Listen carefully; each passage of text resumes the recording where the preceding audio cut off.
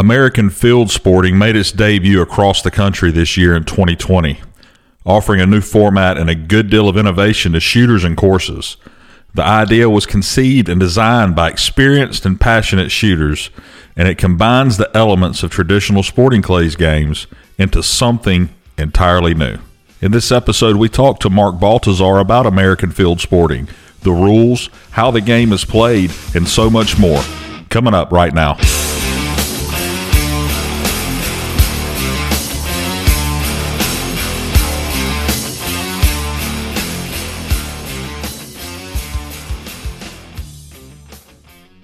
Mark, welcome to the show. Justin, it's great to be here, and I'm honored to be your first guest on this new venture you're going after. We're all pretty excited that you're back and going to be bigger than ever. Yeah, I appreciate it. Shotgun Sports is the name. ShotgunSportsUSA.com is the website, and y'all check it out. It's the first episode. We have more to come, so stay tuned for that. But anyway, I'm going to do something different on this episode. I'm going to ask you 10 questions about yourself, Mark. Okay? Okay, depends upon which 10 they are, Justin. Well, listen, if you need a pass, just say pass, okay? Okay, great. All or right. Can I also poll the audience if I need an answer as well? Yeah, we'll poll the audience. Okay, all right, good. First question, where are you from? I'm originally from Houston, Texas. I grew up there as a kid, and in my late teens, early 20s, I moved to New York City, and I'm a longtime New York City resident now. Okay, New York City. So how was the COVID deal in New York City? It was more than real in New York City. Yeah. Everybody's packed on top of each other. We're on subways, we're packed, and it was a real thing. And what's funny is we travel around the country with American Field Sporting on our test runs. I was running up against people in May and June who hadn't even met somebody or knew somebody who had COVID, where at that point I knew over a couple of dozen people as well as a few dead people. So for us, it was a lot different, and it still remains that way, not like it was at the beginning, but it caught our attention in the city, that's for damn sure. Yeah, so of course you know that New York was a big topic, throughout the COVID deal and still is. So anyway, we'll move on. So what do you do for a living? I'm a creative strategist, and I don't know really what that means, but I work doing corporate marketing and communication. We help Fortune 500 folks tell their stories to employees, to shareholders, to business audiences. You won't see anything that we do publicly because most of the stuff we do is either B2B or internal facing, but we do a lot of big storytelling. We do that through videos, large form stage shows, investor meetings, just a lot of stuff that happens at corporations that usually aren't public. We're doing that. So it's really interesting. And I do it across a pretty wide array of industries. So 1 hour I may be working on a big pharmaceutical piece, and then the next day I may be working on a television networks up front. So it's fun. It's never boring. And I really enjoy it. Sounds neat. What are your hobbies? Well, first and foremost, as I'm sure it is for anybody here, it's shooting clays. Really enjoy that. I also have a tractor. My wife really pushed back on it. We have a house 50 miles outside of New York City, and my wife's from New Jersey, and she said, "What the hell do we need a big-ass tractor for?" And she said, "No, it's our second best purchase to our pickup truck." And so I always laugh. It took me to move to New York to get a pickup truck, a tractor, and a shotgun, and now I have one. Yeah. So we re-architect a lot of our property, which is not a lot. We only have a couple acres, but boy, do we do a lot with it. We build big rock walls, big retaining walls, do a lot of gardening. I built my wife a big garden that we feed a lot of families on. And then the last piece is probably our two dogs. We have two wire hair pointing Griffon that we spend a lot of time with, take out into the field, hunt over, and really enjoy the hell out of them. Cool. That's I don't know if I've ever heard of that dog. That must be one of those. Where's that dog from? It's pretty rare. It's Brussels French, that area. Okay. It's it's almost like a long-haired German pointer, a white-haired German pointer, except they're not as goofy and not as high-strung. They're really a great family dog. Where you get those Germans, you don't want them in the house; they'll just tear them up. They're great in the field, but not inside the home. And a guy that put the breed together 110 years ago really got it right. A good mix of a dog that would do all three parts of the hunt: the flush, the point, the flush, the retrieve. But also be good in the house. So instead of having to have three dogs like you used to complete the hunt, it's all built in one dog. They call them the SUV of dogs. And they couldn't be more friendly and more beautiful. So I love them. Interesting. Yep. Okay, so how long have you been involved with clay shooting? So I think it's coming up on, next year will be our 10th year. My wife shoots along with me. We got started, we were up in Maine. We spent a couple of weeks in Maine, and we stopped by LL Bean, and they had this thing, which are sort of like family activities. So you could fly fish or sea kayak or shoot clays. And I said, ooh, that would be fun to go shoot clays. And the reason I did that is because, that little red star at the carnival with the machine gun? You shoot the star out, and you can. Yep. I'm awesome at that. And so I thought, hell, that'll translate to sporting clays. Yeah, that's not quite the same, Mark. Not as quite the same, and who knew? But we signed up for it. And it is just like the best feeling you've ever had when you see that clay explode for the first time. And we've been chasing that feeling for 10 years around the world. Yeah, it's definitely addictive once you get into it. So, what gun club's considered your home club? It's interesting in New York, about an hour and a half out, we have a surprising amount. 2 hours from New York is Anthony Matarese's place in South Jersey, but within 2 hours we have a lot of options. Our home club just happens to be a mile and a half away. It's mainly a trap club. They have a 5-stand, and we have a little bit of a sporting, but it's good just to run over and just warm the gun up. If we really want some good practice, we go up to Hartford, Connecticut, to the Hartford Gun Club. Mm-hmm. They shut down 4 of their skeet fields and converted them into FETAS fields, which have 9 machines on each field. And you can move around anywhere you want, and the clays are really cheap. And we'll go there, and between my wife and I, we'll shoot between 1,000 to 1,200 clays in a day and make a whole day of it, and then go to dinner afterwards. And we do that at least twice a month. It really is good practice. Wow. You shoot a lot of trap? None. 0. Actually, when we first started, I became a member of the ATA, and after about an hour, I said, what the hell is this? It's boring as hell. We've been on the 5-stand and wait, I'm going to shoot the same bird from 5 positions. Okay, great. I don't think so. So, you say you traveled around the world shooting. Where would you like to go shoot that you have not been yet? So here in the U.S., there's a few places that are on the short list. I hear some amazing things about Cross Creek Clays in Tennessee, and mm-hmm. Melissa Wright runs that program there.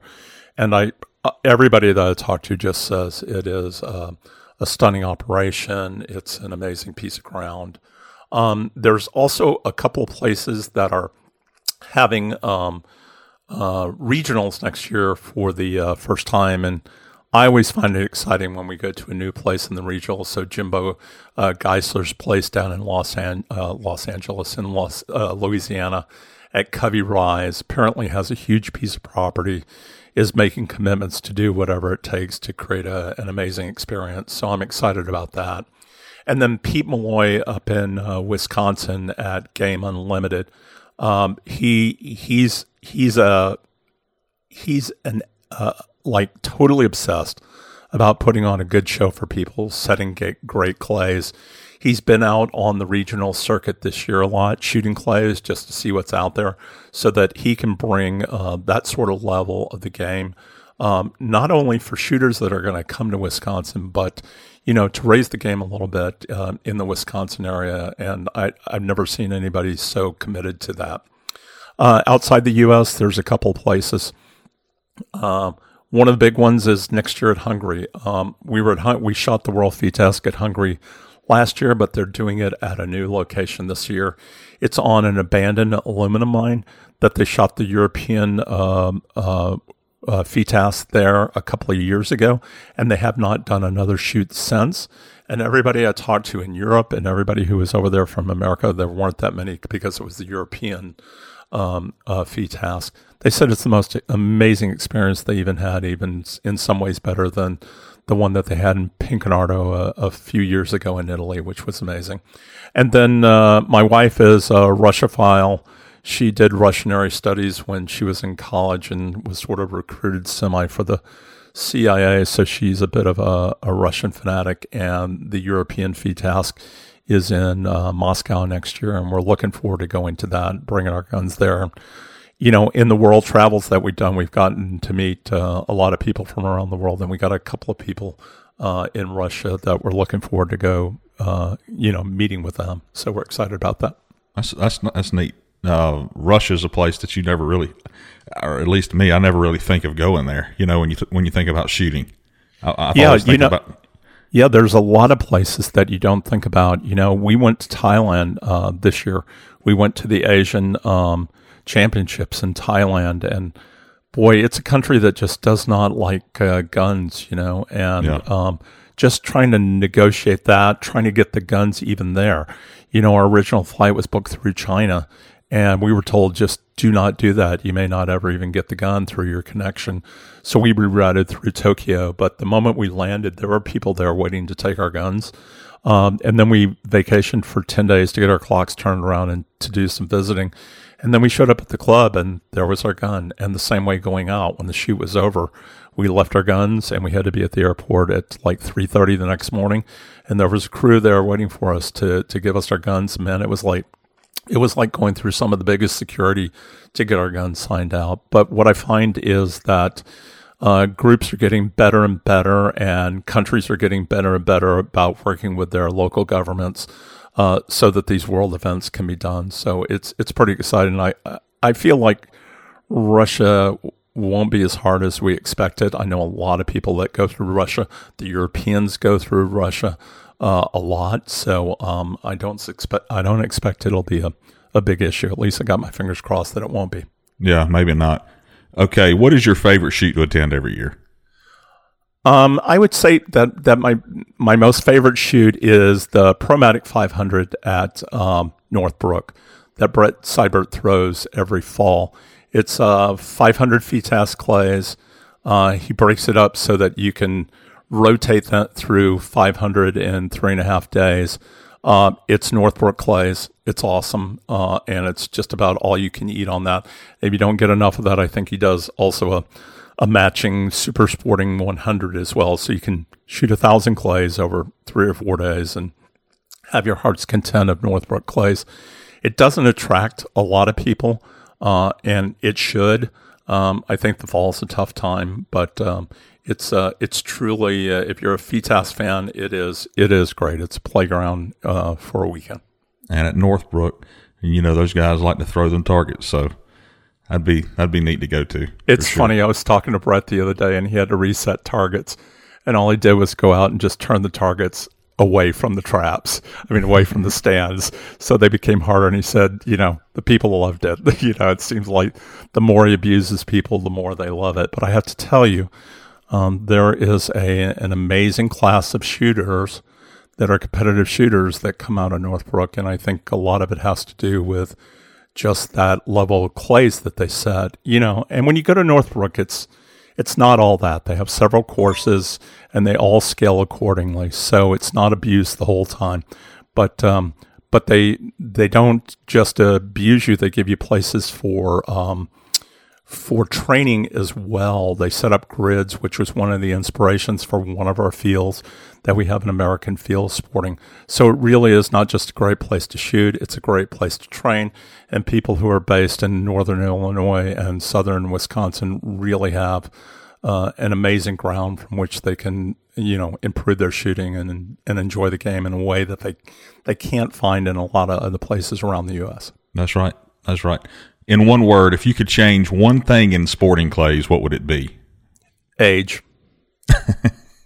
So you'd want it to be all young or all old? Which one? I think it needs to be all young. Right now it's all old.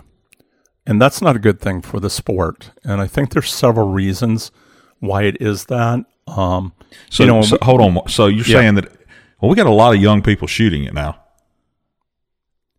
Yeah, but not the numbers that we need. Okay, you need more young people. Gotcha. Yeah.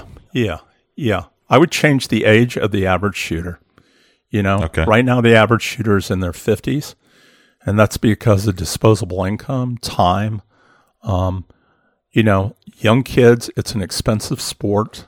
I think, look, I have a lot of opinions about this, and there's 1,000 things you could say about that, I think. But one of the things that Sporting Clays is missing is sort of like that Olympic dream, which trap and skeet have, just like the NFL has, and the NBA, and the MLB. There is a goal. My nephew is on that ride now, and his parents will spend anything it takes for him to get a baseball contract. I mean, they are giving up their lives so this kid can pursue that. And I see the same with kids who have the dream to go to the Olympics. So skeet and trap, you get a lot more people investing because you have that dream in front of them. Now, the reality is only a small percentage of that are going to ever achieve that dream or get close, but it's an exciting time in your life. And then I ask, so where's the parallel of that in Sporting Clays? What do we have? It's like, okay, I win the national championship.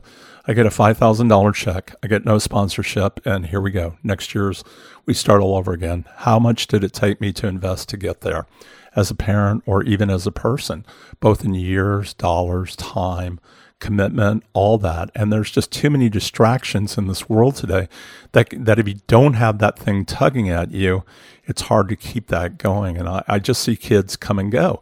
I see kids when their parents stop paying for it, they're out of sport. They're done, just because they can't afford it. So there's a lot we could talk about there, but I would like to see this get younger because as this generation dies off, there's not going to be a lot of people, a lot of kids behind it to replace it. And that scares me about the longevity of the sport. Yeah. Okay. That was question number 10, but I'm going to ask one more. Okay. And that is, where would you like to see our sport in 5 years? Well, first and foremost, I'd like to see it healthy. And there's a lot of things that it takes to be healthy. More people have to shoot. And I'm not just talking about competitively. Competitors are only a small portion of a club's income. How many shoots do you do a year that are competitive? 10 at most. Okay, that's 10 weekends. Now I have another 42 weekends to fill with people. And where do they come from? How do we find them? How do we get them interested in the sport? How do we even make them aware of the sport? And, for bigger clubs, there's sort of this just momentum that's created. But I think about the mid-size and the smaller clubs that are just, making it from weekend to weekend, doing what they can. Charities seem to fill a lot for some of the clubs. But, it's always a scramble. And I know any small business is always a scramble. But, there's a lot of things playing against the shooting world and the clays world. And then, like I said before, I'd like to see more young people into the game. So in 5 years, I'd love to see that number tripled. And then, in 5 years, I'd like to see this game called field sporting be the newest game shot around the world. And, starting with some international competitions and making it sort of a centerpiece of Sporting Clays because of the way that we built it. Game's efficient. The game has a lot of variety in it. I think that might appeal to younger people. They don't have to invest as much time into shooting around, and we sort of change it up every 25 birds, so we're not doing the same thing over and over again. All right. Well, in this episode, Mark, I'm going to get you to explain what that newest game in Sporting Clays is, which is called American Field Sporting, or as you call it sometimes, AFS. It's probably just a little shorter to say it that way. But if you would, kind of get into what American Field Sporting is. Yep. So American Field Sporting is the newest game in Sporting Clays, and it incorporates a lot of things that are familiar in the games that we currently play. But what we've done is we've added some innovation to it in the way we shoot things, the things we shoot, the points that they count, the the amount of points that they count for, but doesn't turn it into sort of a gamey thing like Make or Break or anything like that. It's truly a competitive sport that can't be gamed. And what we also did with the game is we just cut out a lot of the rules that we found were unnecessary or just burdened the game, slowed down the game, and that are just a collection of rules that have been added on all of our games over the years. So we stripped a lot of that out, added a few new rules to it. Our motto is less rules, more fun. People seem to be thinking that means no rules and more fun. There are rules to the game. If there were no rules, there wouldn't be a game. But when you do put them up side by side, there are less rules. When you first play the game, it feels like there's a lot because it's a new game and you don't know any of the rules. So everything that you hear is a rule. And then your brain tends to add even more rules to it because the rules seem familiar, and then you just naturally add all the other rules that come along with it. So for some, the game feels heavy on rules, but you know, if you shot FETASK, remember the first time you shot FETASK, how confusing it was and all the rules you had to sort of keep in order. And now it's okay, let's just go shoot FETASK because you think, okay, only 10% of them matter, and you're surrounded by people who know them all, and you're surrounded by judges who know them, so somebody can always keep you in line. With a new game, there's nobody that knows the rules. The judges are learning, the shooters are learning, everybody's sort of trying to go, oh yeah, I saw one video, so I know all the rules. I've heard of people, I was on a squad at the North Central Regional, and the entire squad started debating with the field judge about a rule, and they were all wrong. And I just sat there and laughed, going, this is amazing. These guys don't know the game, but boy, you wouldn't believe that they don't know the game because they're talking like they do. Yeah. So that is sort of the early starts of the game that we're trying to figure out. But, in the end, the game is shooting sporting clays, is shooting clays. We do it a little bit differently. We do it in a few different positions, and we have a few different rules. And that's sort of the basis of the game. All right. Plus, so it's, you have 12 rules, right? Is that correct on the number?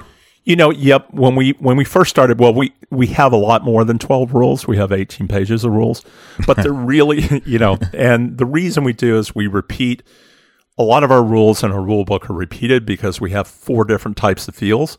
And pretty much all the rules are the same on each field, but we got to repeat them because if you only read one field, you need to know the rules. So there's a lot of repetition in rules. And I also felt like if I only say it once in the rule book, people are going to miss it. So I'm repetitive. I try to say it 7 different ways. I hope that once we all get to know the game, we can slim some of that up. But right now, it's pretty damn efficient in its rule making.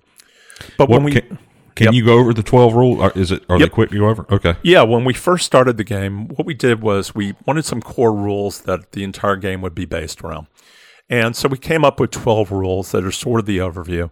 And we worked a lot on these 12 rules to get them sort of sorted, figured out. And we've evolved them over time. I will tell you the rules are a result of a lot of input from a lot of shooters, a lot of clubs, a lot of meetings, a lot of alcohol, and from the Facebook group that we created almost a year ago. We wanted their input. We actually voted on some of the rules. People offered up some specific rules that we've adopted. Everybody's volunteered to vet the rule book. I have to tell you, the community on Facebook that we have that has over 3,000 people are really a part of this game and have really made the game what it is and have been a huge contributor not only to the rules of it but to the success. I mean, they're pretty avid about the game, and I really appreciate all their efforts. And all I want to do is give them a game that everybody loves and enjoys. So our 12 rules, I'll blow through them. Some are pretty straightforward. We have 4 different, so rule number 1 is we have 4 different field formats. We call it red, white, blue, green. Each are sort of familiar scenarios that we know, and we'll go through that in a bit, each one of the fields. The second rule is one of our what started out being one of our controversial rules, but seems to have settled a bit with most people, although there will be some purists that will always fight this one. It's low gun for NSCA Master and AA class. And our line is not the FITASC line. Our line is based upon if you were to stick your stock under your arm and put it up as high as you can, wherever the top of your stock was, if you drew a line straight across from there. So basically, it's your armpit that goes straight across. And the reason we didn't use a measurement is because 10.5 inches or whatever in the FITASC line is, on a person that's 5'3" is different than where it lands on a person that's 5'7". I mean, my wife, it's almost at her belly button, and Brett Siebert, it's barely below his collarbone, you know? So it creates this anatomical advantage or disadvantage. But if you look at everybody's underarm, it lands about the same place. For the average person, this will be pretty close to your FITASC mount, maybe a little bit higher. And so we draw a line there. The reason we did Master and AA, and this is input, once again, from clubs, is so a lot of clubs told us, like, you know, people won't shoot FITASC. If you look at the numbers, A class and below are very resistant to shooting FITASC because they're intimidated, one, by all the rules, two, by the low gun. Is there a way that we could, you know, split this up? And so I said, sure, what the hell, why not? Let's do that. And so if you're A class or below, you can mount the gun anywhere you want. And if you're Master or AA, you have to mount the gun below the line. What's interesting and different, immediately when we start saying low gun, everybody thinks it's FITASC, that I can't move the gun, that I can't pre-swing, that I can't pre-mount, that blah, blah, blah. You can do all that. I like thinking about this game more of as a super sporting low gun than FITASC. So FITASC, you can't move that gun. You can pre-swing it, you can aim it, you can do whatever you want. But when you set, if you're Master or AA, you drop it below that line and you hold. If you're A or anything else, you put the gun wherever you want and you do not move. Nobody moves until they see the bird. Not when they call pull, but when they see the bird, they move. So that's the same on everybody. But immediately, you know, I've heard of field judges who haven't read the book calling people that they can't move prior to calling pull, you know, and pre-swinging the gun. You can do all that. And so those are the rules, some of the rules that we took away that allows people to do all that. Number 3 is ammunition. People can use whatever ammunition they want. We started with 1 ounce. There was a big debate about that. We took a vote. And everybody said, what the hell, this is America. Let us shoot what we want. And I will tell you that Gary Fitzgerald was pretty vocal about that. And he ended up doing the Coompecker Open, which had American Field Sporting in it, which all had major gauge. I think you couldn't shoot anything above a 10 gauge, you know, no 12 gauge, no nothing. And you had to shoot 50 American Field Sporting. So, you know, we just thought, I don't want people to have to check a bag. I don't want people worrying about ammunition. Shoot what you want as long as it's certified by the club allows it, or the country allows it, or the organization allows it. Whatever the limits are there, those are your limits. That's ammunition. Shooting stations is another thing. We allow both hoops and stands. And so some of our fields, we dictate a stand, and some we dictate a hoop, and that's just because of the way the field is laid out. But some we allow the club to decide whether they want a shooting station or a hoop. Target options, everything that we shoot is available to shoot here. You know, ZZ Birds are allowed in FITASC, but nobody ever shoots them. You know, one of the things I want to do is buy a couple of portable ZZ Bird machines and make that our X-Bird. We'll talk about what the X-Bird is in just a bit. It's our most challenging bird. Just to get ZZ Birds, and you know, some people have never shot it. Some people don't even know what it is. I would love to have that kind of bird. I mean, I think one of my goals is to, like, how do we grow the sport? How do we get more people introduced to more stuff? And I think a ZZ Bird's a great option for it. They make them portable. You can load 50 or 60 birds at a time. And that would be a great X-Bird, which is only thrown once per field. But, you know, I encourage, One of the things I want to ask manufacturers of clays is, like, how do we get some different birds? Why not every 3 or 4 years are we not getting a new bird? Why is there not a midi rabbit? Why is there not a midi batu? Why don't we have these tools? It's like I'm shooting the same damn thing over and over again. Give me something different. Now I don't have to go set a rabbit 65 yards. I can set a midi rabbit at 30 yards and it feels like 60 yards. And it's going to play different, So that's what this is built for. And it's really sort of a mandate for manufacturers out there to start thinking about bringing innovation, so we don't keep shooting the same damn things over and over again. Target presentations, we're leaving that up to clubs. Like FITASC has a certain amount of target levels that you have to set. We're leaving that up to the clubs. World championships and regional championships will certainly be harder. But if your membership is used to throwing and seeing birds in a certain way, that's what we want you to throw. We don't want you people blowing people out and abusing them. The only time we ask to abuse people is the expert, and we'll talk about that in a bit. But the rest of the time, we're really about people enjoying themselves. When people walk in and there's competition, scores automatically drop. We don't need to help them drop any further, particularly as this game is new and people are learning the game. They're already distracted. To add these over-the-top clays on top of it is just unnecessary at this point. I've found in some of our surveys, we've surveyed people, that people judge the game by the clays. I like this game, but the clays are really hard. Well, it has nothing to do with the game. It has everything to do with the target setter. So we're asking target setters to please be aware of that and judge it to the level, and even give people a break as they learn the game, because they got a lot of other distractions going. Number 7 is previewing targets. This is something that's really different. We allow one preview of all targets on the field in alpha or numerical order, whichever way they're laid out, 1 through 6 or A through E. And there are no previews of any pairs. So it's like 5 standard super sporting. You get none of that. We ask that target sitters don't abuse people with true pairs, that one is obvious or the other, or if they're both, could be shot. Make it pretty obvious. Don't take advantage of that. And then the other important thing that's equally important is we're asking clubs to give field judges an accurate 3-line description, nothing over the top. So the bird comes from behind those trees over there, comes across the top of the trees and lands over there, its full belly.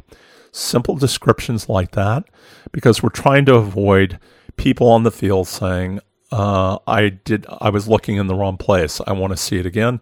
The answer to that is no. And the reason I know that we can get there is because this is the way they do it in Europe. You get one preview and they don't even tell you where the damn bird's coming from. You look at the sign and you got to sort of guess where it is. By doing this, we reduce the amount of birds that are thrown. That saves clubs money. They're willing to throw more true pairs because they don't have to preview them. And hopefully that cost is passed on to us somehow, not by reduction, but improved services or something like that. So, but this is a tough one, particularly for people that have, vision issues. I'm one of those. I'd like to know where it comes from. But we've also found that some of the field judges are over-explaining the flights. They're telling people like where to shoot it and things like that, and that is not in the rules. Attempting targets. Okay, so now here is a real different one. We have different types of targets that can be attempted. So one is the one-shot single. So basically you load one in the gun. And then that's all you get. You shoot it. If you put it in the wrong chamber and pull the trigger, that is not a malfunction. It's a lost bird. So what we're doing is we're asking people just to load one. And part of that is, I love the psychological portion of that, the part of that, like, I only got one shell. I don't got a second shot, so I got to make it count. What I find interesting playing that little mind game is a report. That's what a report pair is, 2 one-shot singles. But we don't think of that because we load 2 shells in. We have 2-shot singles, which everybody else has. Report pair, following pair, true pair, sim pair. And then we have a thing called the X-Bird. And the X-Bird is something that everybody really loves.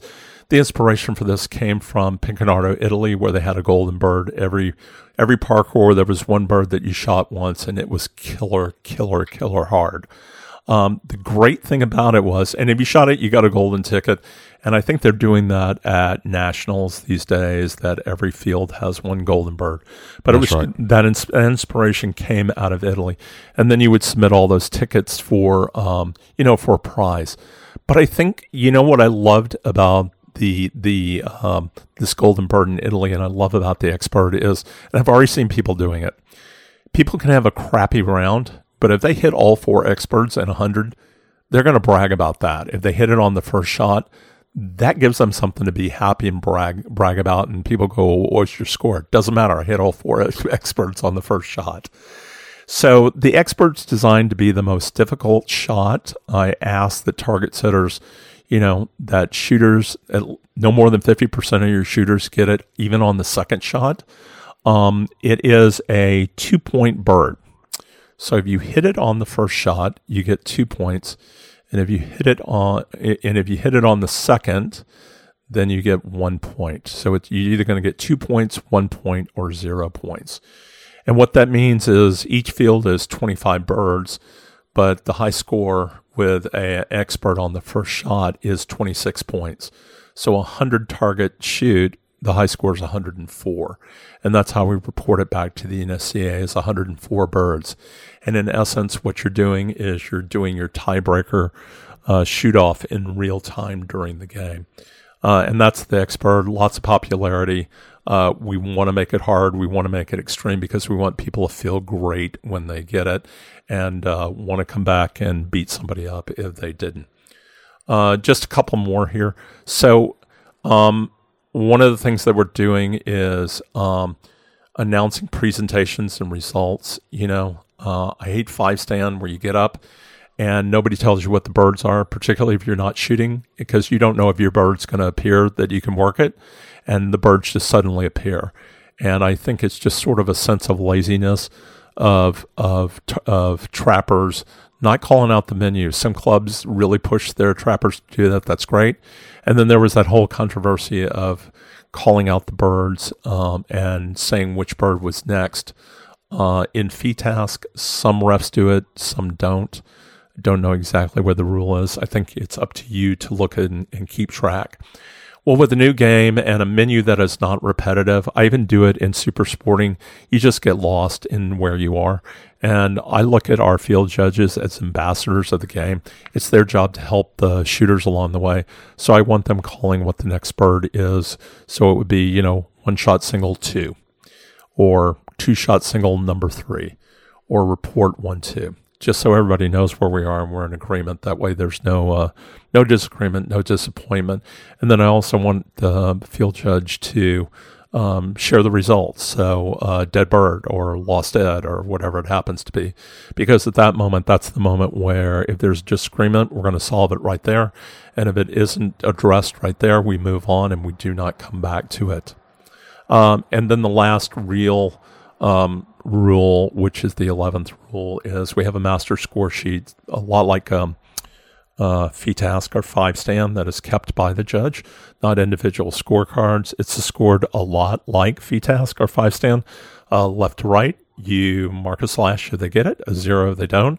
The last 2 boxes are dedicated to the X-Bird. Wherever you shoot it, you put 2 slashes in if they get it on the first one, 1 slash, a 0 and a slash if they shoot it on the second shot, and 0-0 if they miss it. And then you just tally it up. The high score is 26. So we don't like doing countbacks. A lot of people get confused. Countbacks are efficient. But this whole additional number of 26 seems to be throwing people a bit. So we're asking people just to count the slashes, and whatever that number is, put it in the box at the end. And then our 12th rule, which is sort of our bogus rule, is flip-flops. And that is sort of just a thumb in the nose of the dress code that is in the French game. You can't wear flip-flops. You can't wear Crocs. You got to have a full back, blah, blah, blah, blah, blah. I see in Europe how that's necessary in some places, but you can't walk onto a parkour in America pretty much anywhere, and it's almost paved all the way there. And you're sort of walking in flip-flops during your super sporting, your sporting and all that. Like, why is that different? And so that sort of is dress code doesn't matter to us. People said, okay, well, what happens if somebody shows up in a white beater T-shirt? I said, okay, when was the last time you saw that? And if it happens once or twice, that's fine. I'm not going to penalize the rest of us by wearing a certain amount of footwear or how short your shorts can be for some stupid rule. So that's a pure, blatant, like singular rule that sort of encompasses our less rules and more fun there. So those are our top 12 rules. Yeah, that's interesting, and I like the last rules is fun. Is kind of funny to me. If you show up in something like that, people are going to laugh at you anyway, and that'll make you not want to wear it the next time. So yeah, there was a guy at the Western Regional that had a beanie on. He had a beanie and shorts and a pink shirt. Oh my God, he was funny as hell. And I said, I would love this guy to show up at an American field sporting shoot, because he sort of embraces, that fun aspect. It doesn't mean it isn't competitive and that it's serious as hell when you get into the box, but everything else around it, why not have fun? I mean, when I was in France at the World FITASC, at the opening ceremony, I'm dual citizenship, U.S. and Irish, and I showed up at the opening ceremonies in a half Uncle Sam, half leprechaun, full suit that I had spent hundreds of dollars and thousands of pounds of glitter, and it glittered the whole thing. It was as hard as a rock. I had to carry it on like a wedding dress onto the plane. But half of me was an Irish leprechaun, and the other half of me was Uncle Sam. It was fun as hell, and there's no reason why we shouldn't have those kind of things going on. It's like, okay, 50 birds is shooting, but then what are we doing for the other 22 hours? Let's have some fun. Let's enjoy each other. Let's have some camaraderie. Let's share stories, play music, have cocktails, and just take ourselves a little bit less seriously off the field. I've done some Olympic events, and they certainly do that. They blow it out when they are not under camera or on the field, and they play as hard as they do. And I just sort of miss that collective group. We had that in Thailand. It was 150 people. It was a party every night. Nobody left. Everybody was staying at the same hotel. It's one of the best shooting experiences I've ever had. And I don't have that at these big events. Everybody sort of goes off in their tribes, and we may not even ever see you if we're not in the same rotation, because those World FITASC are spread across, dozens and dozens of acres with different times of people coming in and out, and nothing else to shoot, so there's no reason to hang out. Although I will tell you, E.J. Churchill last summer did an amazing job. Their village was on the verge of being like an Olympic village. I was really impressed. They really blew it out. It was amazing. Yeah. All right. So how did you come up with this idea of American field sporting?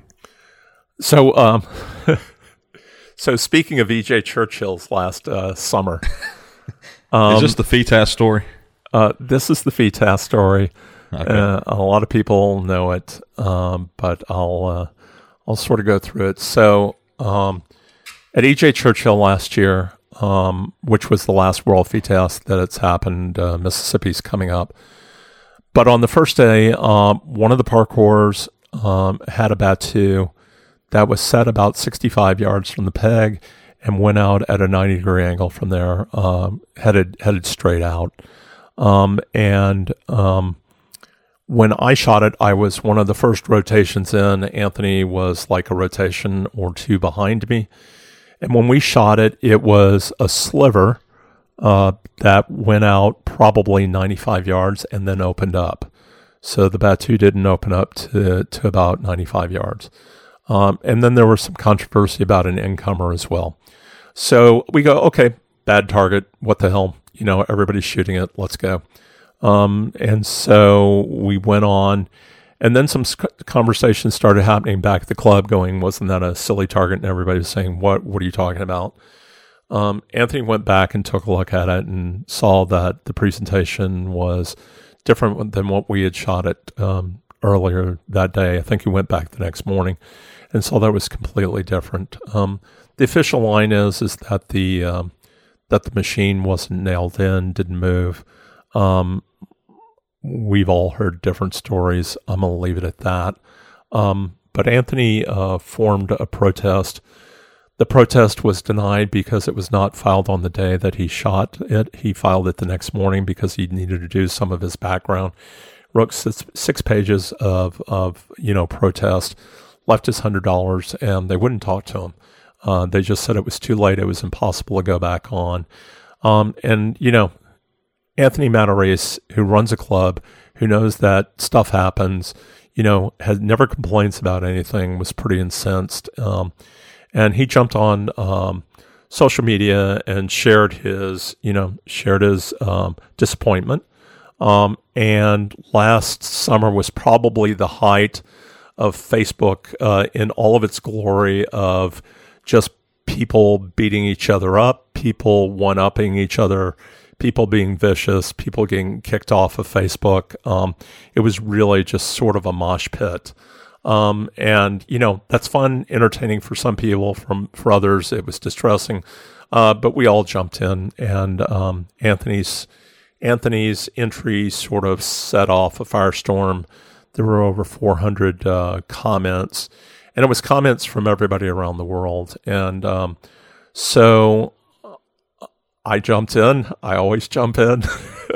Yeah. And I don't jump in as much now, but I was jumping in then because it was entertaining, and I don't take any of it personally, and blah, blah, blah. And so, I said a couple of comments. One of them, it was about me being amazed about the French and how they never won a war. That did not go over well with some of the French members who were on the page as well. Their number one shooter threatened to beat me up the next day. I had to apologize to him in French, saying it was just a joke. It didn't translate. And then also a couple other posts, one I said it's time, and the other one I said 3 words, American Field Sporting. And we just came up with that right then, and it was sort of a joke. It didn't end there. I got called to the principal's office the next day. The next day I was heading home, and somebody from the Irish shooting team who I was a member of, I shoot for Ireland when I shoot international FITASC, sent me a picture, and it said, Mr. Mart Baltazar, you must report to the FITASC office at 5:30 this afternoon. Well, it was 5:22, and I was an hour away back home, already having a cocktail, so I wasn't going to make it. I ended up getting a call from Mr. Palinkas, head of the FITASC, asking me where I was. I said I wasn't going to be there. He said I had to meet with him, and it was very important. So the next day I showed up. They were not there. It was the last day of the shoot. I ended up showing up at the end. And in the interim, I heard that, FITASC wanted me to recall what I had said, offer a written apology, or else I might not be shooting FITASC anymore. And I said, well, I wasn't going to do that. So I met with FITASC. We had a conversation about a couple of things, whether I shot for whether I shot for Ireland or shot for the U.S. I cleared that up, that I was an Irish citizen as well, and I was shooting for them. And, this issue about my post on Facebook, and we clarified that to everybody's understanding.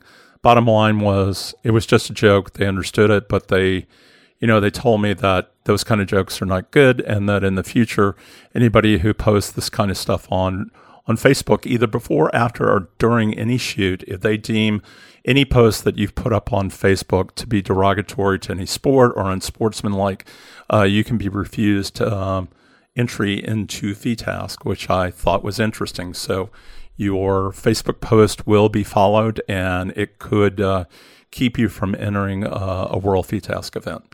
So that's sort of where we landed. But I just said, look, it started as a joke. Like, we said that, and we go, wait, maybe what do we really do? Create a game that has less rules, more fun, is not as officious, and really helps us all enjoy the sport.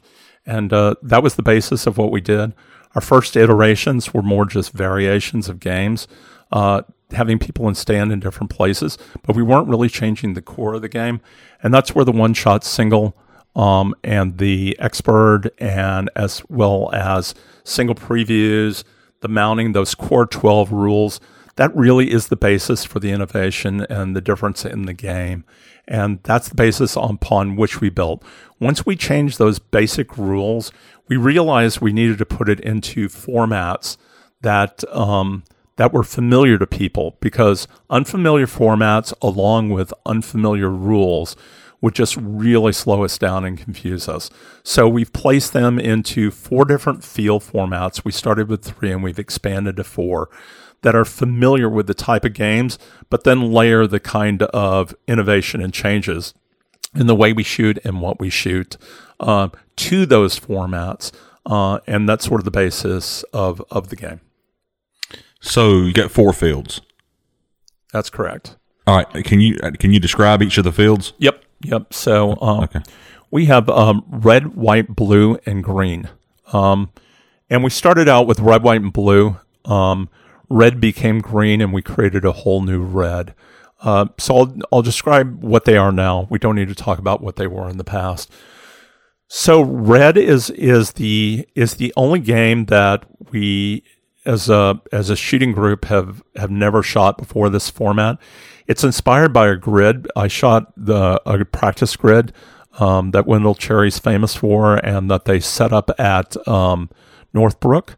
Basically, the grid at Northbrook is about 40 yards across by 40 yards deep, and it has several places that have a hoop and a bucket, and there's only 6 machines on the field, but you really change the angle, the distance, all those elements that you want by moving rather than moving the traps.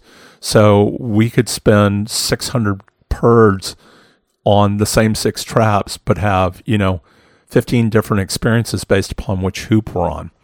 And so we took that notion and we applied it to a field of 6 traps, 5 traps that are in play all the time, and the 6th trap is dedicated to the X-Bird, which we only shoot once. So there's 5 traps that we're shooting from. And then the shooting area that we shoot from, we create an imaginary box that's 90 feet wide and 30 feet deep. And then we subdivide that box into 4 quadrants. So starting on the front left, we have, if you're facing the field of fire, 1 over on the left, 2 right behind it, and then to your right in the back is number 3, and then to your right in the front is number 4. And so they're 4 equal quadrants. And what we do is we allow the trap setter to put a hoop in each one of those 4 quadrants anywhere they want. So that's not set. So anywhere you go, those hoops can be in different places. So we have 4 hoops, and so they could stack them all together in the center. So it's not a big difference. You could put them in all 4 corners, so it's like real extreme, the changes. And so basically, even though you're shooting the same 5 machines, you're going to have 4 different shooting experiences. And then we have a 5th hoop that is placed right in the center where those 4 quadrants meet, right in the center, and that's where we shoot the X-Bird from. So the way the red field works is you have 5 hoops out there. The squad comes to the hoop in the center, hoop number 5, and looks at all the birds in numerical order one at a time from hoop number 5, except for the X-Bird. Then the squad as a group moves to the hoop that's in quadrant number 1, and then they shoot a menu of 6 birds, which is a 1-shot single, a 2-shot single, and 2 pair of any kind. And so basically, we run the squad through that. We don't rotate for doubles. You shoot the entire menu. You move out, right? So we blow through a squad, and our squad maximum number is 5. So we go through all 5 people. We rotate. We turn around, and we walk to quadrant number 2, which is right behind number 1. And the shooter that was number 2 is now number 1. We shoot the menu. It's the same menu, a 1-shot single, a 2-shot single, and 2 pair.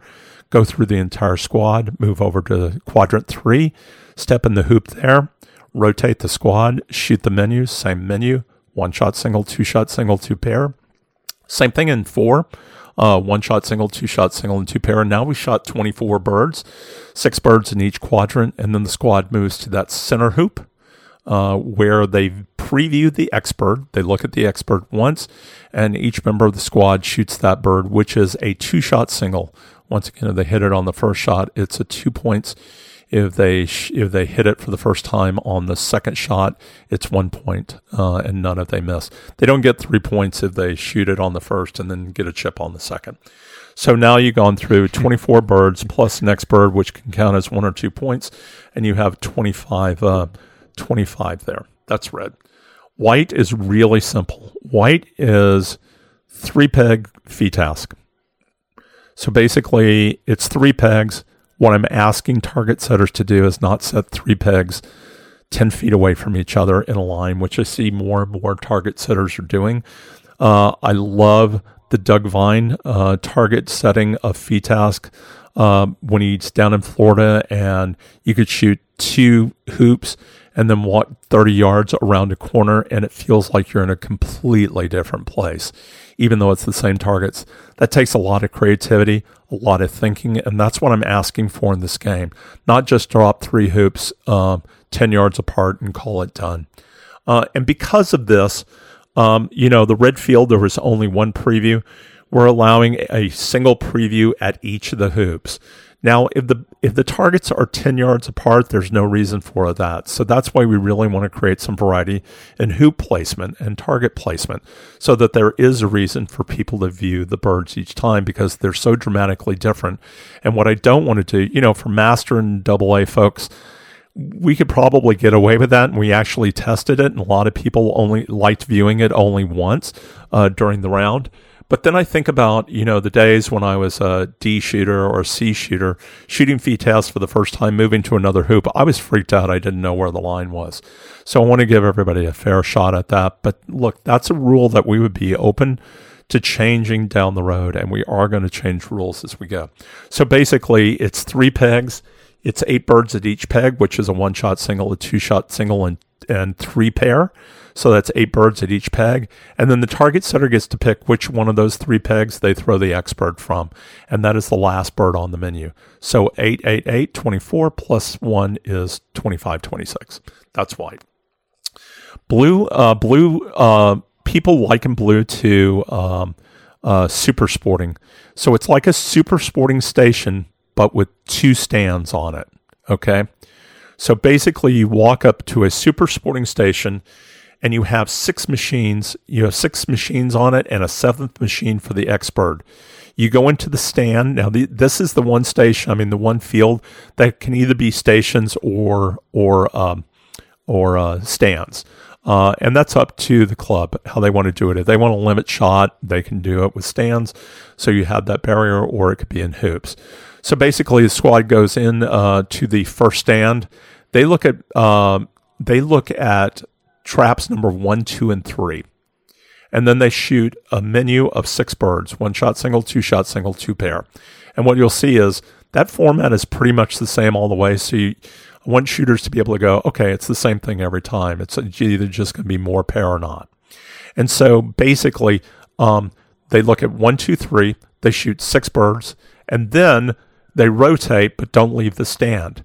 Then the next lead shooter, which would be the second shooter, now they're the first shooter of the second rotation, they look at machines 4, 5, and 6, right? 3 new birds.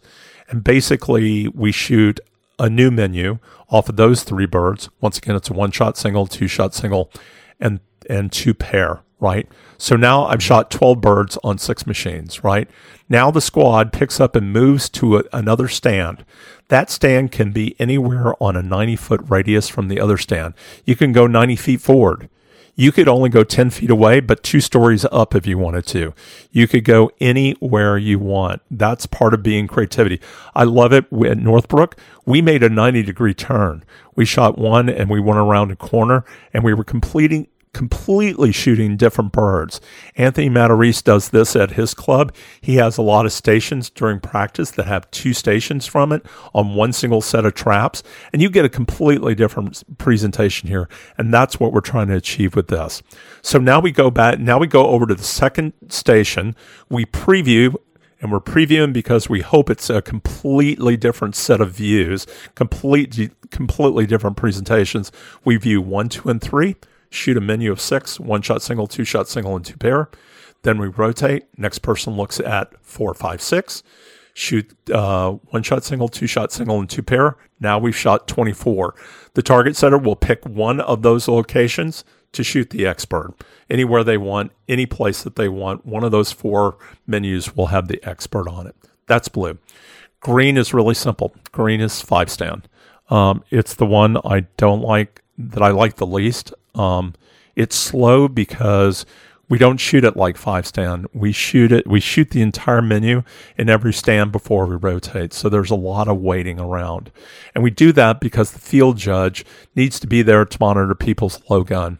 And I'm thinking about requiring clubs to have 2 judges here so that one can race up and down the line and the other one can keep the score so that the game moves. Or maybe splitting up the menu so that you shoot a piece of it before the next person does, so we don't have to sit through the whole menu. It really does feel long. What's interesting, it is the fastest of all the games. Even with that, it's 18 to 22 minutes, which is about the average length of a 5-stand. It just feels like it goes on forever, which is really interesting because when we're waiting for rotation on the other 3 games, we're doing the same thing, but what we're not doing is looking at the same birds we're going to shoot. We're watching other people's birds. So it's easy to get distracted. There are a couple of variations around it. We always start on station 3. Shooting starts on station 3. So when you rotate, the first person that starts is not always the first person. It's the first person that's in station 3 that shoots it. And the menu on station 3 is different than the other 4. The menu on station 3 is basically 5 2-shot singles, and the last 2-shot single is the X-Bird. So 4 2-shot singles in the X-Bird, and then the other 4 stations have the same menu, which is a 1-shot single and 2 pair. So we did this because we wanted, a lot of clubs have 5-stands already built in. We wanted them to be able to play this field if they wanted to. There's no requirement to pick any field. Somebody could shoot an all-blue course if they wanted to. As a matter of fact, Tucson did. They shot 100 blue fields, so they shot 100 birds. But people who have a 5-stand that want to take advantage of it, that's what green is for. But you could pick red, white, and blue, and repeat one of those 3 for 100 bird shoot if you want to. There's not a requirement to shoot all of them. We just want to make every option available to everybody. But it's my commitment, and we're really looking for ways to change that up because all I hear is how dreadful it is for people, and I even sort of hate it myself. So that's red, white, blue, green. Oh, that's completely not what I had in mind. It sounds really fun, though. What? People are really enjoying it. By the way, on YouTube, we'll talk about this on YouTube and on Facebook, but YouTube, American Field Sporting, there's videos of all the fields. There are 3-minute videos that give you a full sense of it. The only one that's missing is blue because we just changed it up. The format was a little bit different. It's taking too long, but the one I described tonight is the format we're going to do, so we have to build the video around that. But I'm waiting until Nationals over and things are calmed down, and then we'll get blue up. But red, white, and green are up on the site, and in a total of about 9 minutes, you can see all of those fields. They explain pretty much everything, and if you're going to shoot it, I beg you to watch that and at least peruse the rule book. It'll give you a sense, and then it's the responsibility of the field judge to get you through the rest. They'll tell you if you're making a mistake. Really what a shooter has to do is walk in, look at the birds, look at the menu, shoot the menu, move on. It's that simple. But I find that people are making it a lot harder because they don't want to mess up the rules. They want to make sure they're right. They're learning the game, so they want to know everything about it. And it's really slowing us down. So. Yeah, you mentioned that green was actually the shortest, but it felt like the longest. How long are the other 3 fields? How long does it take to shoot them? So red, these are averages when we're running really well and running efficiently, and shooters are not taking forever, which, there are just some squads that are going to take forever. But red is an average of 24 to 28 minutes to go through those 5 hoops. White is 24 to 28 minutes, and blue is 26 to 30, although I suspect that that's going to get even faster now that we've sort of made some of these adjustments as to, running 2 sets within 1 stand. We had before, up until last week, we had 2 fields, so you had to get in your cart, move to another field. It was just not efficient. It was running a little 30 minutes or above. So we're hoping that that's gonna do that. And as I said, green's about 18 or 22.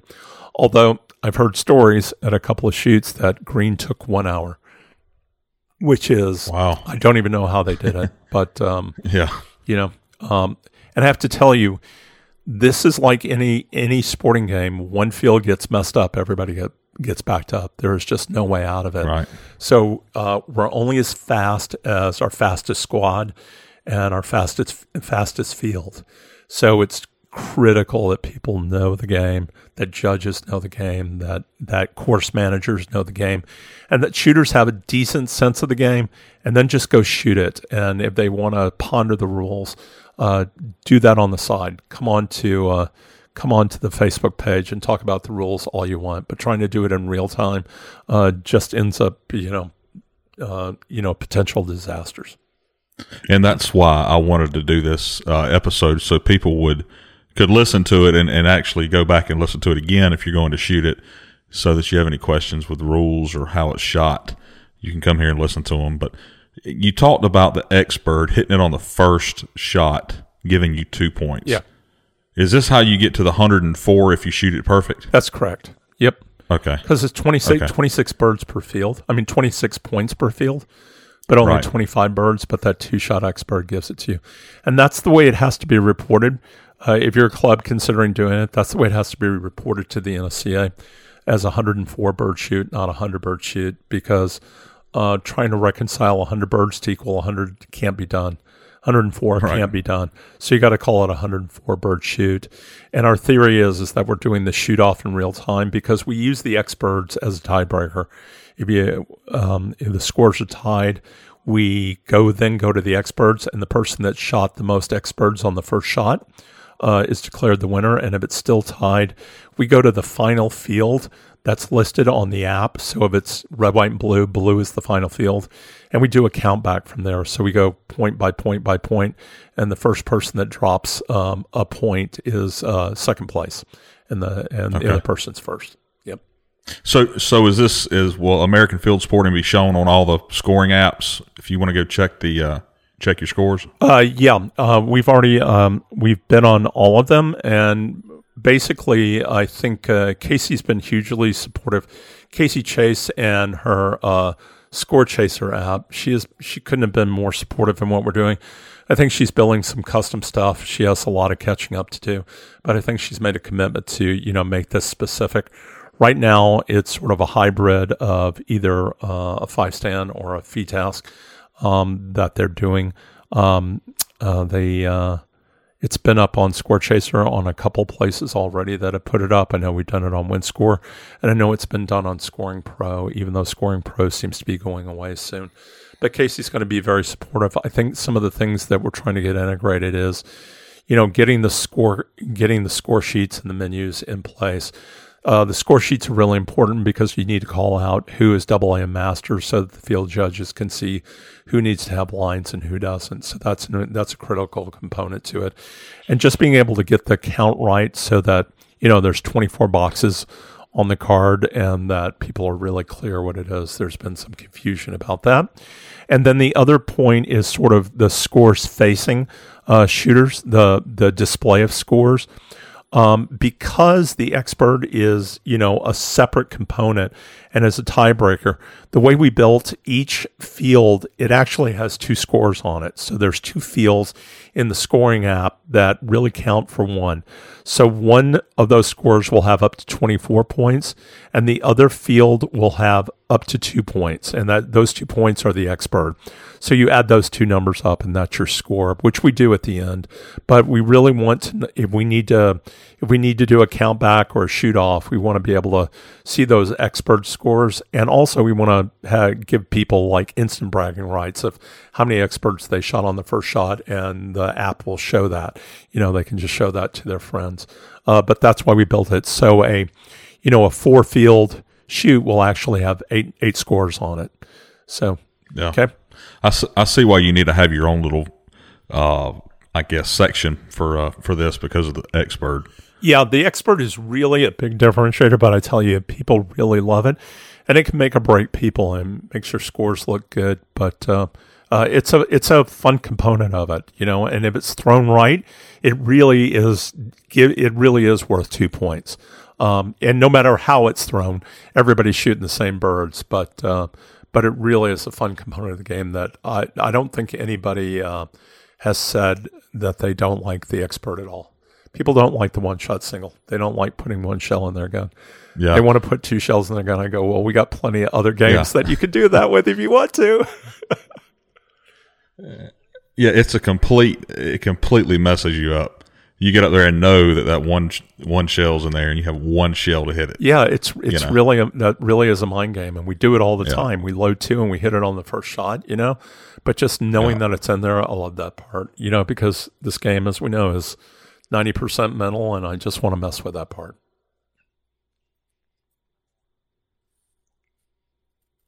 Yeah. So NSCA, they consider this a registered shoot. Is that right? Yeah. Last year in January, we got it. We licensed it with the NSCA for 2 years. We're licensed through the end of 21. I suspect we'll be licensed again. I think we've generated over 100,000 targets already for American field sporting. So, there's a growth aspect, and I think people are not sacrificing other events for it. I think they're just adding it to their event. So that's good for all of us. That's what we're trying to do, is promote growth. They signed off on it. It took a while. They said yes. They didn't know what was coming. Scores started hitting them, but I think they figured it out now, and I think it works out pretty well. And we couldn't be more excited they approved us for that, because I think that just helps the game activate and continue. So is this something you want to have it, eventually have it every shoot you go to as a AFS, just kind of like sub gauge or FETASC or any of that stuff? You want to have AFS involved with that, correct? Well, I would, but that's going to be predicated by the shooters if they ask for it, if they want it. I think the more people shoot it, the more they see it, the more they enjoy it. I think the Northeast Regional was really good exposure to it. A lot of people saw it, took it home, have interest in it. And the more we do that, sure, why not? I think it's a bit of everything that people enjoy. You don't get stuck doing one thing for 100 birds. And I think people are enjoying that part. And I think it also tests your skills in a lot of different ways. So I think it is competitive, and, I'd love it to be part of the portfolio that's out there. And that even if we could get into, we're looking at a lot of countries. We already have a couple of countries that are online with it. That this become an international competition one day, but that's a long way away, and a lot of people have to like it. And all I'm trying to do is get the exposure to people of the game, because, when we first started, I didn't know, God, I hope everybody likes this, and seemingly they did, which is great. All that effort, all that time, all that money spent for people to go, okay, that was sort of fun, but I don't think I'll ever shoot it again. To see that people are enjoying it, are asking for it, that's what needs to happen first, and that's the exciting part about it. Yeah. I think that you mentioned having the ZZ Bird. I think that would be really cool. I would love to. They're expensive. They take a lot to transport. Right. They're a pain in the butt. But I have to tell you, when people shoot them, they go, oh my gosh, it's a whole new level. Well, when you see the X Bird, I'm just assuming it's going to be the same for everybody. But when you have that ZZ Bird, it will never be the same. Yeah, which will probably create some controversy, like my 2 points were a lot easier than your 2 points. But yeah, okay, if you shoot it enough, it's going to average out. I hear that a lot about people, there's only 3 hoops and we're not rotating. There's 5 people in squad. 2 people are not going to be first. Okay, well, you shoot it enough, you will. Like 5-stand. When I first started shooting 5-stand, I was shooter number 4, always, because I would be up 24 hours a day searching for the shoot. And for the first year, I was the number 1 shooter in 5-stand for a year, and it was just painful, being a D shooter and being first and having no clue. But over time, it averages out. So I suspect the same will be here. And I suspect if we do ZZ Birds, which is not going to happen all the time, I would think we'd probably say those for regionals and bigger events, just to mix it up. That, you're going to win some, you're going to lose some, just like you do in ZZ Birds, Yeah. And I'm assuming the club regulates the payouts, right? This is a club shoot. We have nothing to do with it. A lot of people think okay, do I need permission from you? No, but you could certainly use my guidance. What I will say is moving forward, we probably won't certify the shoots officially unless there's certified refs coming up in 2021. We just need people who know the game. It's gotten us in trouble a little bit. So you can throw it, but we have nothing to do with it. Gotcha. And so it's the club shoot. Instead of shooting super sporting, they're shooting American field sporting. They're just throwing our game. It is their shoot. They're 100% responsible for the shoot, top to bottom, for its success, for its financial viability, and all that. We're just a game you chose to shoot. Now, we'll be there to support you in any way, but we don't own that responsibility. I've had some folks go, okay, here you go. And I go, no, it's your shoot. You guys do it. Right. We'll certify your judges. All those kind of things will help you with the rules, but this is your game. It's your reputation that's on the line. You have mentioned a couple of places that it's been shot at. You want to mention a few more? Boy, I do, because they've been early partners. When we first started out, people didn't know what the hell it was. Our first shoot was at Eagle's Nest at Dan Bailey and Christine Laudenslager's place, and they put on 125 birds. And they said to me, like the day before I showed up, they go, what if all this is a joke? What if this is really the biggest social media gag we've ever had and we're a victim of it? But they did it. They did it amazing. They threw 100 white and 25 red. Both of those games have changed a bit, but they were the first one out, and I'll forever be indebted to them. Ed Origi down at American Shooting Centers down in Texas put his club up, and we shot 100 birds there. We learned a lot there. I have to tell you, Dominic Bethel opened the doors to the Meadows the week after the Georgia State, and I'm sure you were there and saw the effort that they put in across the board. And here we show up 5 days later, and here we go. Let's do American Field Sporting. And what do you mean you're tired? Come on, I need your attention. And I have to tell you, one of the unspoken heroes in our sport is Eric Dorsey.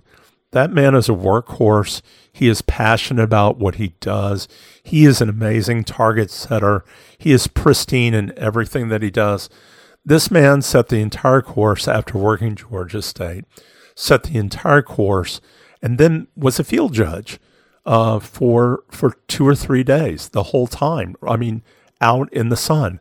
And not only did he do that, he's the guy that is the basis of the new red course.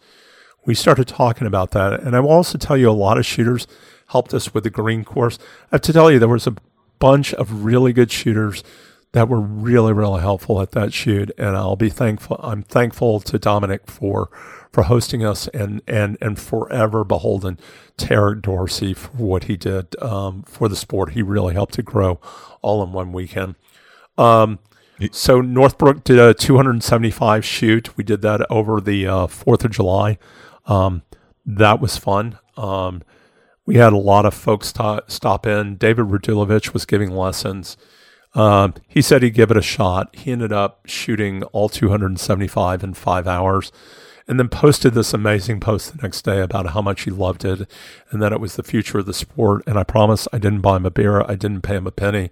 He actually did that on his own. I was shocked that he even had time to post anything. But that was great, and it was a great place to throw that. Coyote Springs did a night shoot of it, which I thought was awesome. They were going to do a super sporting. They said, why not convert it over to an all blue course, which is sort of a version of super sporting, and they did it under the lights. And Tim Miles is always trying to innovate. I love him for that.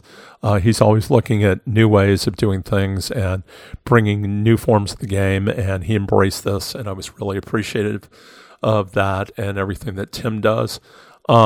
Brett put 75 birds at the last minute, I think 2 weeks out. He said, what the hell, let's do it. He put a 75 bird red, white, and blue at the North Central Regional, and that got exposure to hundreds and hundreds of people. And really, I think that was the thing that got us really set well, with people then taking the idea and understanding the game back to their places and wanting to shoot it. Gary Fitzgerald had some fun and was one of our early adopters. He was also early in on a lot of the rules and really helped craft the game from the very beginning, even before we announced it. And he brought it to his Coompecker Open did some major gate stuff and just beat everybody up and did it under the name of America. And it was pretty amazing. Gary's always got great ideas. Oh my God. The man is just bored out of his mind. And he is one of the smartest guys I know.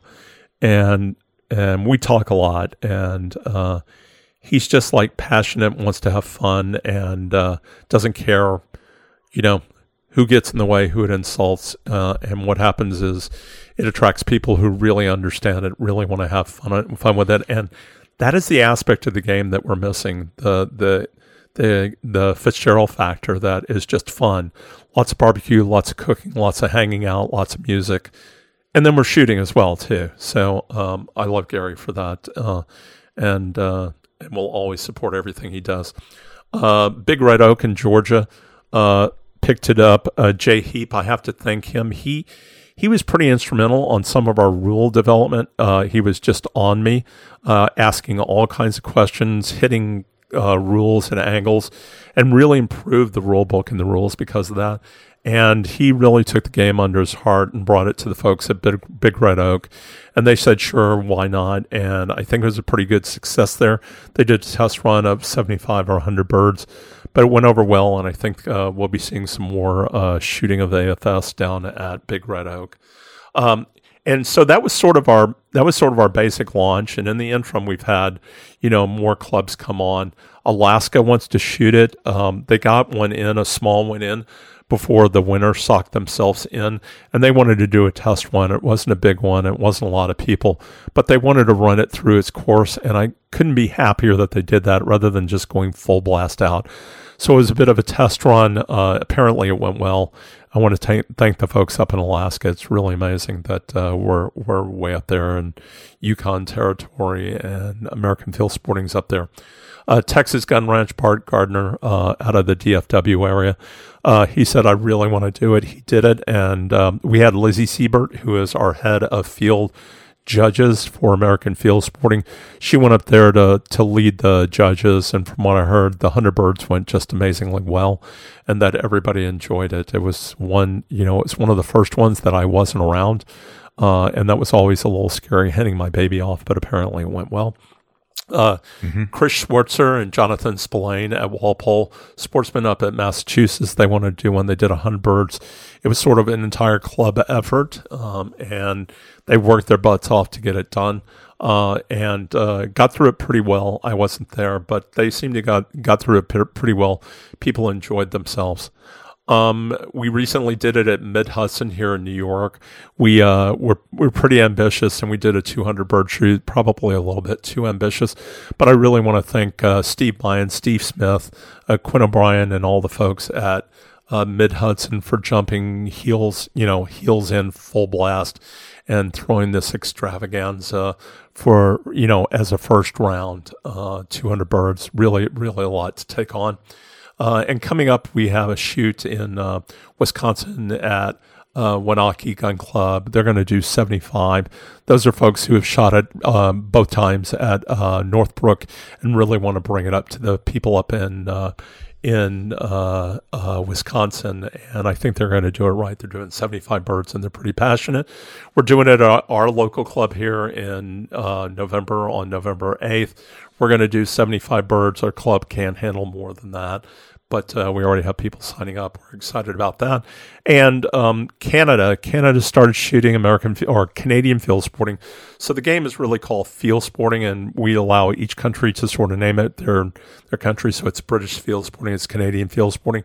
So Canadian Field Sporting has been shot since August, and they continue to shoot it on a weekly basis up at the Blightmore Club in Canada, and they're going to be doing a lot more of it next year. Ken Kupch has led that effort. He reached out to me and has sort of been driving that, and I couldn't be more appreciative to him. We're also going to be in Norway next year. Some folks that I met when I was over in Thailand want to do it. We're going to be shooting it over in Norway. I think the dates are April or May next year.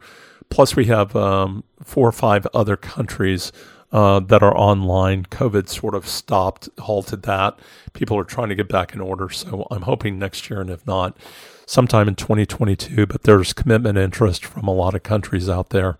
And we have a Facebook page for 75 countries and websites for 75 countries around the world that are under the name of those countries. And what I hope is they will become independent entities, that will be held together by a federation of groups, sort of like the Olympics, and that we can start doing some international stuff. I'm getting way ahead of myself on that. That's all right. Hey, all right. So your biggest challenges in doing this whole venture with American Field Sporting, what's that been? So, first was getting awareness of the game. Getting it out there. People who weren't on Facebook didn't know what the game was. So if you weren't a Facebook follower, you had no idea what it was. Really hard to get those people attention. We've had some articles in all the magazines about it, and certainly here with you, people are getting more and more aware of it. So awareness is out there, curiosity, and sort of this intent to play.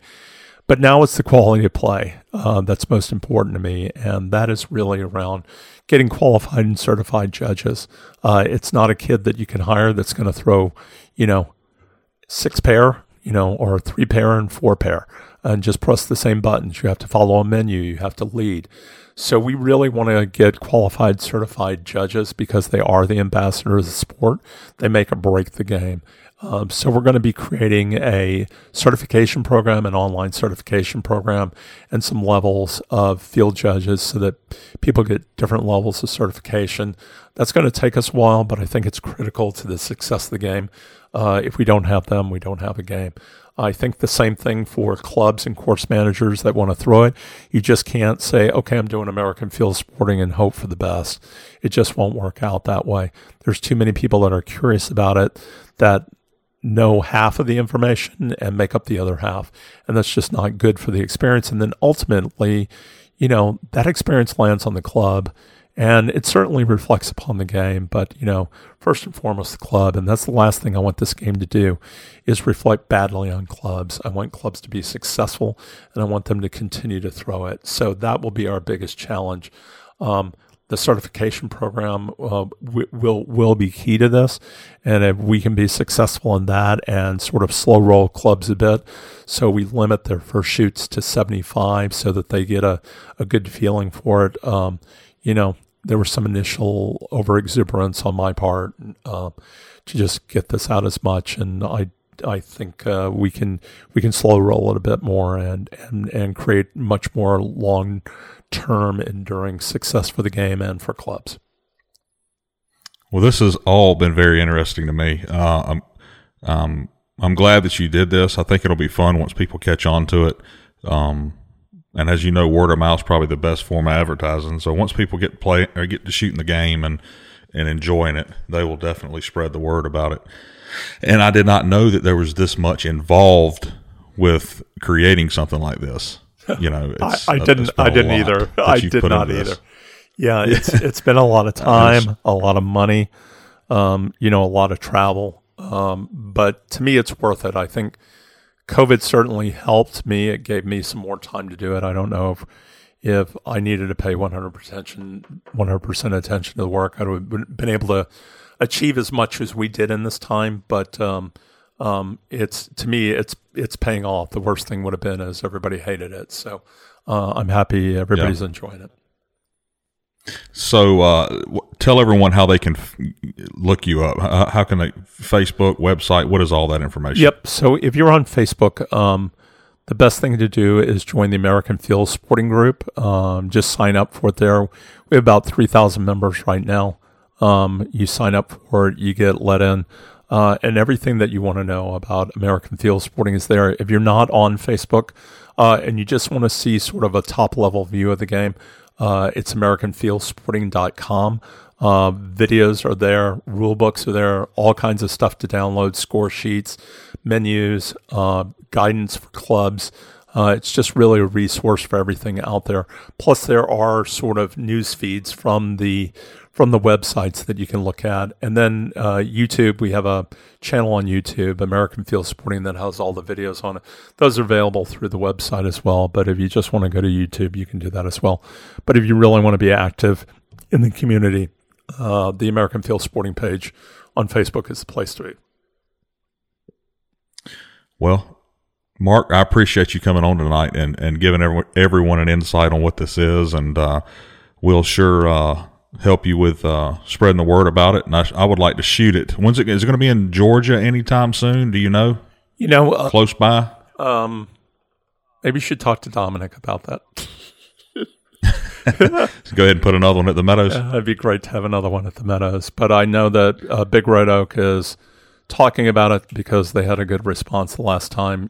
People's calendars aren't set for next year, so I'm sure there'll be a lot more coming on as we get closer into next year and people figure out if there's a season or not based upon where we are in the world. Okay. Well, good. I appreciate you coming on, like I said, and I guess we'll see you next time, and I appreciate all the information. Hey, listen, and I seriously wish you the best of luck with this new endeavor. I think the community out there really had a sense of loss when your last effort sort of went quiet. But I think people can be more excited that you're back and that you're going to provide this service to everybody. It's pretty invaluable. I know I enjoy the hell out of it, and I know others do. And I'm really happy you asked me to kick off your inaugural episode. So thanks a lot. Yeah, man. I appreciate you coming on. And everybody check him out. Facebook, American Field Sporting, Mark Baltazar, good guy, and definitely ambassador for the sport. So we appreciate him. And Mark, we'll get in touch with you next time we see you, bud. See you, Justin. Okay, man.